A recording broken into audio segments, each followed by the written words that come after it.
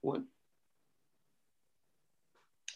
Hello, everybody, and welcome to the International Church Podcast.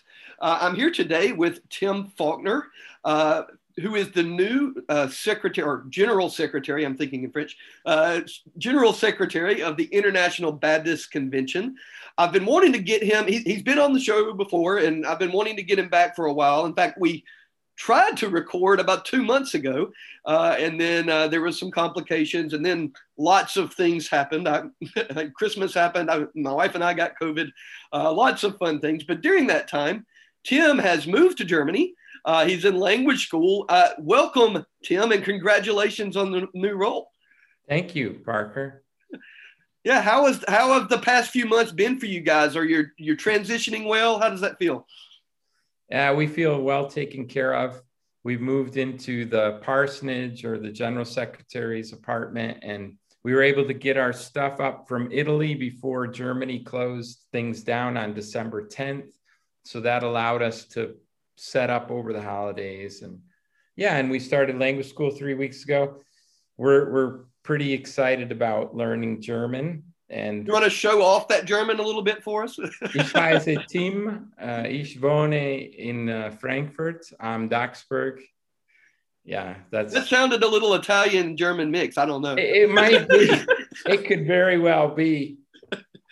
Who knows what languages we're speaking anymore? That's right. Well, I'm certainly a long way to go. How do you feel like you're transitioning to the new role? Is it exciting, comfortable, challenges? It's been exciting. I've realized that stepping into a new role, following someone who was here for 18 plus years, that I'm a future focused, let's get going kind of person, but I need to ease in. But because of Corona times, there's not a whole lot of rushing around we can do. We've had to cancel some of our big IBC things this year. And so I feel like the transition is going well. Just very grateful for our IBC family and the people I get to work with. So very, very happy. Right. So it is a new role. You're coming from spending a long time in Italy, missionary, church planting, and now you're stepping into a role of pastoring pastors. How do you think God has prepared you for this? It's a unique position to step into this. Well, when I grew up in America in churches that had over 150 years of history. And so I had no idea what it was like to plant a church, start a new congregation, all those dynamics that I learned in a different culture. So church planting, all of those things I learned overseas, watching a lot of first generation Christians come to Christ. But in my role as a missionary, it was important that I not only be able to be productive, right, in some ways in my time of ministry, but that I leave the church in a place of long-term sustainability. And so this whole idea of training up people from day one who would take our place became a real focus of ours. And we recognized that as I grew in my own confidence and competency in the ministry, everything that I was discovering and saying, wow, okay, I feel a little bit more like I can handle some more things now and grow. I have to be able to transmit that on to somebody else. And so it's really given me a sensitivity and yet remembering my roots. And so I have a sense in which we ought to be calling up a lot of people and keeping them moving forward, helping them to see how they're going to grow and develop. And particularly with our leaders, they need to know that there is more growth to come. There's more understanding, and there's someone there to support them, encourage them. Right. So that, I guess that idea of reproducing leaders and leaving things that had always been something that you had been important to you, and that now is carrying over to the whole convention. It's no longer just about sort of one church and making sure that church, but now you have that responsibility for kind of the family of churches that we're a part of. Yes, I feel like that's a unique opportunity we have. We kind of lament that we pastor parades, Yeah. and we not only pastor parades, but our pastors themselves are very transitional. And so we have 15 churches right now. About a quarter of our churches are looking for their next pastor. So you talk about that level of change, and you wonder, can we ever build something? Can we invest in something with the hope that we're going to get some return on it in the future? And yet I believe that we can. I think if we can put into our culture a sense of developing others, that we will eventually reap the fruit of that, and then we'll be able to bring more stability and sustainability to our churches. And so this whole idea of pastoring pastors for me also leads in that direction. You know, more stability in our leaders means more stability for our churches. Yeah. Yeah. So I guess kind of pursuing that thought a little bit about pastoring pastors. And so that's your role right now, but sometimes pastors can be a hard bunch to pastor. They're used to being pastors. They're used to being shepherds that are watching after sheep, and they have that role, and they don't always see themselves as the sheep who need That's right. to have a pastor looking after them. And sometimes there can be a lot of reasons for that. Sometimes we're a proud bunch, but do you find that most pastors that you interact with are wanting to be pastored and are open to kind of confessing that need? Well, I don't know that they confess the need right away, but I would say that I perceive that they appreciate it. I've started just calling every week, calling up some pastors, and I've already been warned, you're going to have a hard time getting into their schedules. They're busy people. They might not have a lot of a time, but I'll tell you so far, and maybe it's just because I'm new, but they're happy to have someone who calls up and says, how are you doing? Yeah. Tell me something about yourself. Tell me about life right now. I know myself when someone asks me, how are you?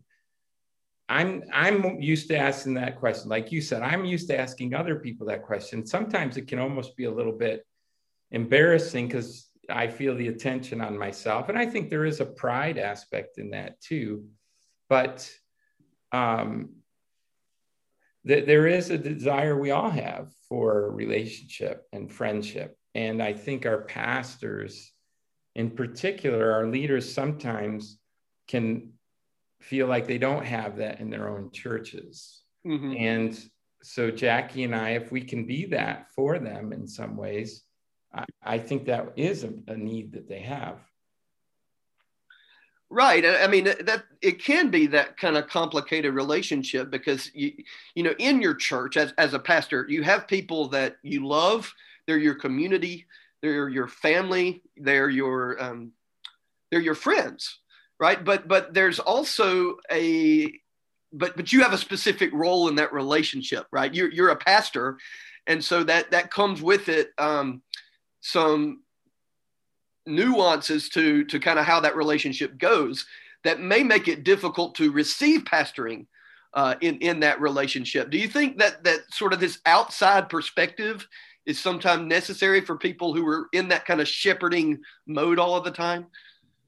Yeah, I think the outside perspective is particularly helpful because if you tell me that your budget's trending in the wrong direction and you're wondering whether you're going to have to close your doors in 6 months, I'm going to take that and say, okay, let's talk about that. But I don't have a lot of skin in that game. For you to say that to your church, to a church person, right? Exactly. Yeah, that's even to your elder board, it might be a little too much. Yeah. Or for you to even share your own doubts about yourself. I'm not sure about my fitness in ministry, or I'm struggling a little bit with depression right now, or I'm wondering if there's an expiration date on my ministry here.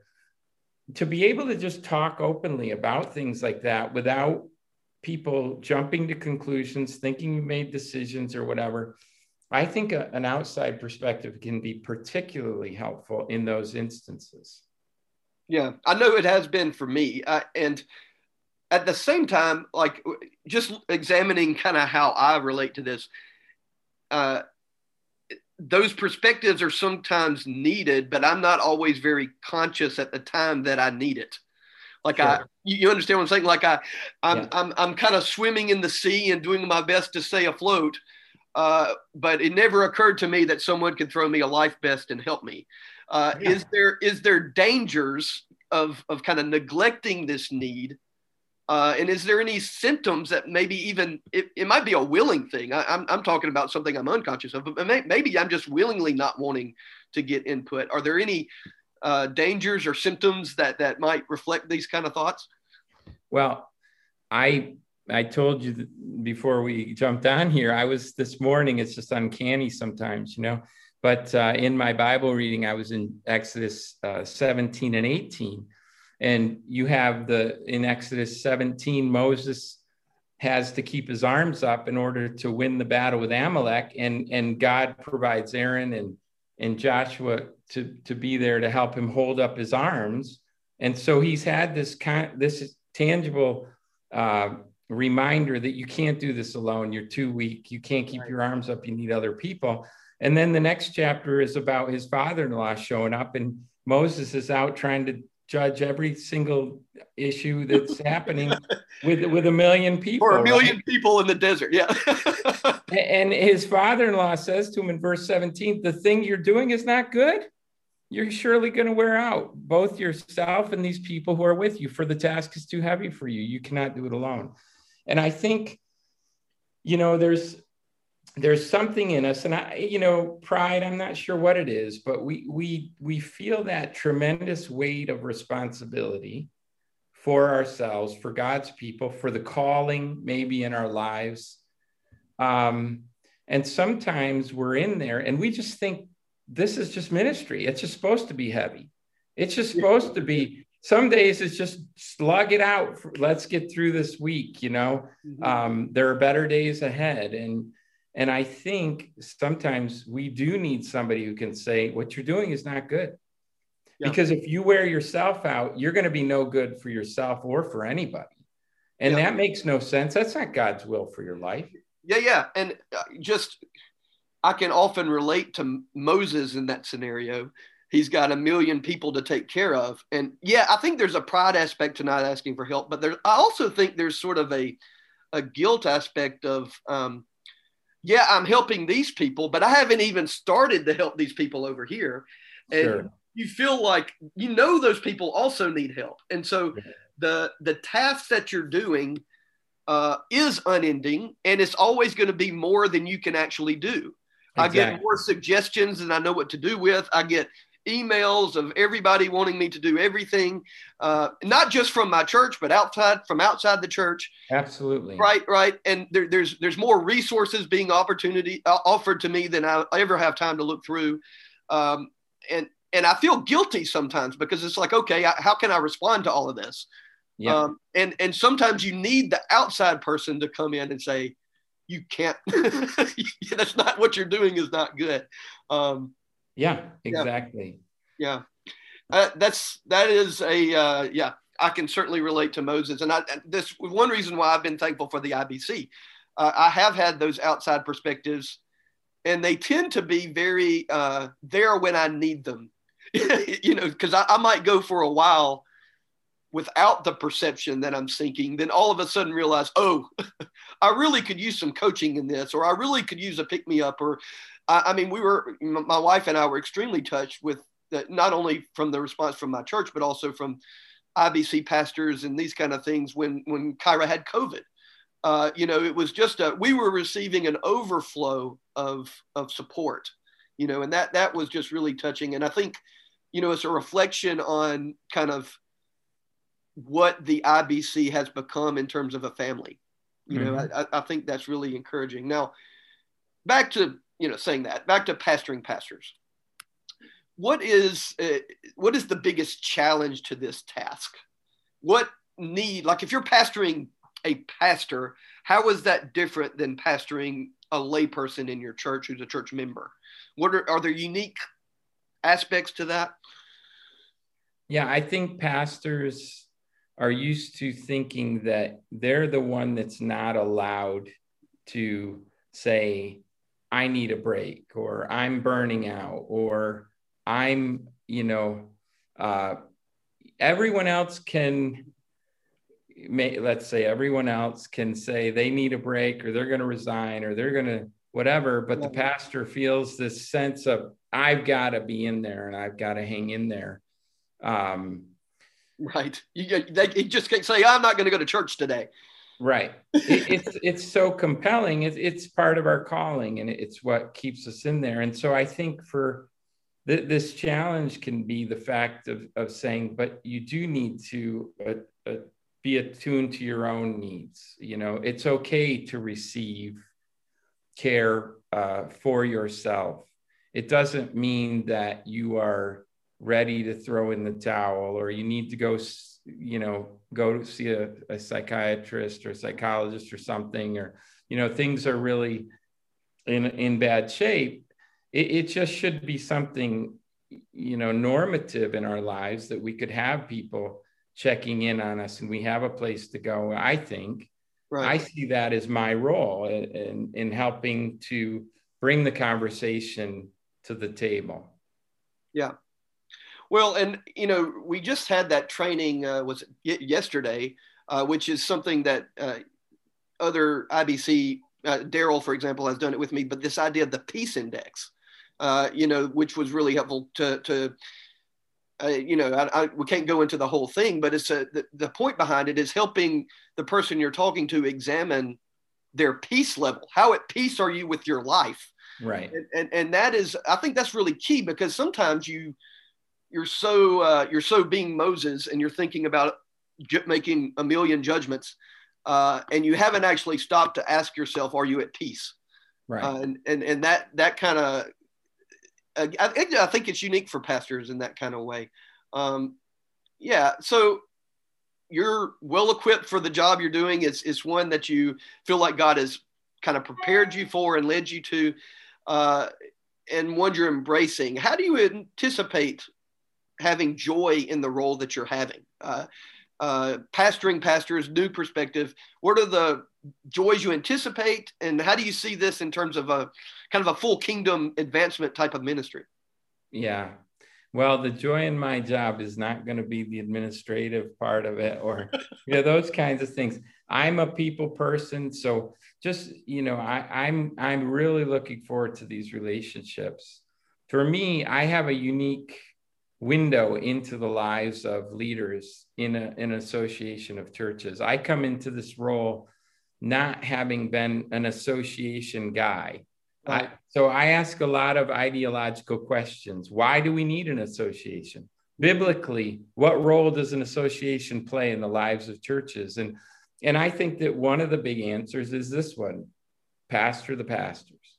Mm-hmm. And so for me, I find a tremendous amount of energy in that whole idea that I have this little congregation, 120 people, leaders and wives, and guess what? They happen to be the leaders of churches, but it scales it down to a feasible level for me to say, I'm going to begin to build relationships with this group of people, and I'm going to begin to pour into their lives, because I think ministry happens exponentially, when we pour into the lives of others and they pour into the lives of others. And so that energizes me in a tremendous way, just when I think of that vision. And the other thing is, I just feel like a Barnabas with my personality. And so one of the phrases that's really resonated with me in recent years is that my fruit grows on the trees of others. And I really love it when I see fruit growing on someone's tree, and I realize that in some way God used me to, help them maybe find a resource, or encourage them when they were down, or connect them to somebody else they needed to meet in order for kingdom collaboration to happen. Though that's what really fills my sails. And so I just look forward to my interaction with the leaders of the IBC, because I know that God goes before me and he prepares those opportunities. Yeah, I would definitely give testimony to that, both kind of in the past and in the present. Like, I was 35 and naive when I took over as pastor, and I made a lot of mistakes, but I think, the training, the role, Jimmy's role, and now your role, the training that I received at all of the conferences, Daryl Evitts, and people like this, Bob Marsh, who have coached me, the different things I've been allowed to be a part of. There's no doubt I'm a much better leader at this point than I was when I started, and probably the biggest factor in that is training that I've gotten from the IBC family. And it's not something that I sort of anticipated at when I took over, Mm-hmm. that I was going to really be a lifeline for me. Yet that's what it has turned out to be. And so there is a sense in which, how did you put it? Your fruit is growing on someone else's tree. Like there is a sense in which, Jimmy's and Daryl's and Bob's and your fruit has been growing at Emmanuel International Church in Paris, even though you really don't see it. You haven't, right. And so I think that is part of the power of a family of churches. And then, the shoes that you're stepping in to fill as well, that you're going to have this cultivating type of ministry that is in the IBC is a global ministry. It's going to have impact all over the world. Mm-hmm. Yeah. Is there any maybe stories or that we can close on in terms of, exciting things that are happening in the convention that you'd want to mention, or opportunities that you would want to share with a pastor who might be new and want to know more about how they can get involved? Well, I think there are a lot of exciting things happening in the convention because the people that you and I get to work with are servants of Christ and they're committed disciple makers. We, Jackie and I were visiting the Martin family. They kind of adopted us for Christmas. We couldn't go back to be with our own kids in the States. And they had a German service, the first German service of the Church of Cologne. And David Martin's family. David Martin. I got confused with not Jimmy Martin. Jimmy Martin. Yeah. Sorry, yeah. Yeah. And it was so exciting that night to see David Martin play the guitar. That was his role in that launch of this German congregation.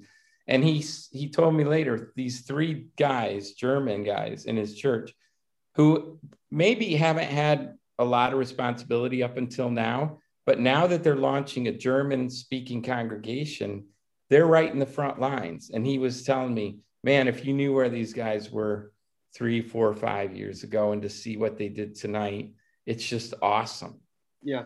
Those are the kinds of things that are exciting.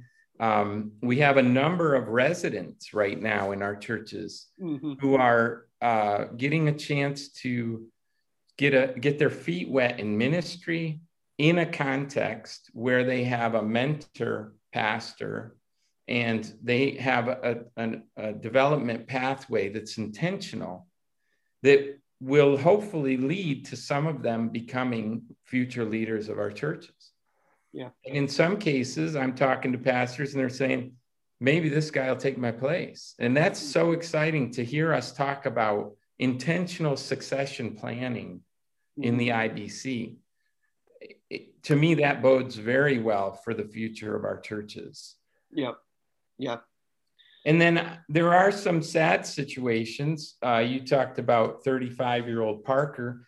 I've had a couple young IBC pastors in the last couple of weeks, and I've just listened to them, sympathetic. They've had some hard learning lessons, some real strong critique come at them. And, with this desire to say, what do we need to learn in this season so that this doesn't keep happening? Are these patterns in our lives that we need to change? Are they blind spots in our leadership? And that encourages me as much as what the other two examples I gave you, because I know in my own life, there was a point when I was around 40 that the trajectory of my life was not headed in an encouraging direction. And the investment of a guy inviting me into a group for a year changed the whole trajectory of my future. Mm. And we could say part of why I'm here today and doing what I'm doing. And so to recognize that God might bring me into someone's life at a moment where it's crucial, and it could help make the difference between them packing it in and heading out, getting discouraged, or saying, hey, I learned a few things and they were hard, painful lessons, but boy, I don't want to go back and do that again. And then they continue to grow in their confidence and enthusiasm, and they're able to help then younger guys who come behind them. Yeah. Well, one thing is for sure, it is hard to be a pastor. It is a very hard job. But I think the encouraging thing is, I mean, the Lord that we serve gives us the strength. And oftentimes that strength does come from the Lord working through people like you, who are sitting us down and meeting with us for a year. Like you said, that the Lord knows what we need as pastors, and the support, especially in our convention, God has provided. God has prepared you, which is what we've talked about earlier. And now, and if he's prepared you, that's also, a gift to us, because you're in that role now. And so any preparation that the Lord has given you is meant for you to use to benefit the convention. And so, we are thankful that you are in this role, and that we have a pastor looking out for us as well. So thank you, Tim, for joining us. Any parting words before we close out? Well, you just struck a strong note for me, and that is that whole stewardship idea. I don't know why or when recently it's just come clear to me that, it's all about making the church the hero. We sometimes in leadership, we think it rises and falls on us, and we feel to use a word that my colleague used to use, indispensable. But to recognize that God places people in local churches for a season, whether it's the leader, whether it's the people in the church, or whether it's me as a GS of this convention, but just to recognize that all of us together are stewarding God's work. Right. He's here. He was here before us. He'll be here when we're gone. And so in the meantime, like you said, we pull together. We're here for each other. God uses us to minister, bearing one another's burdens. So for me, I'm super excited and love the family that I'm a part of, and just real grateful for this. One of the phrases I often say in my church is, I need the Jesus in you just as much as you need the Jesus in me. And that's the beauty of this family, is that we're, at the end of the day, we're just sharing Jesus with each other. And so that's a beautiful thing. Well, that'll do it for today then. Thank you so much, Tim, for joining us on the podcast. And we'll see you next time. Thank you, and God bless.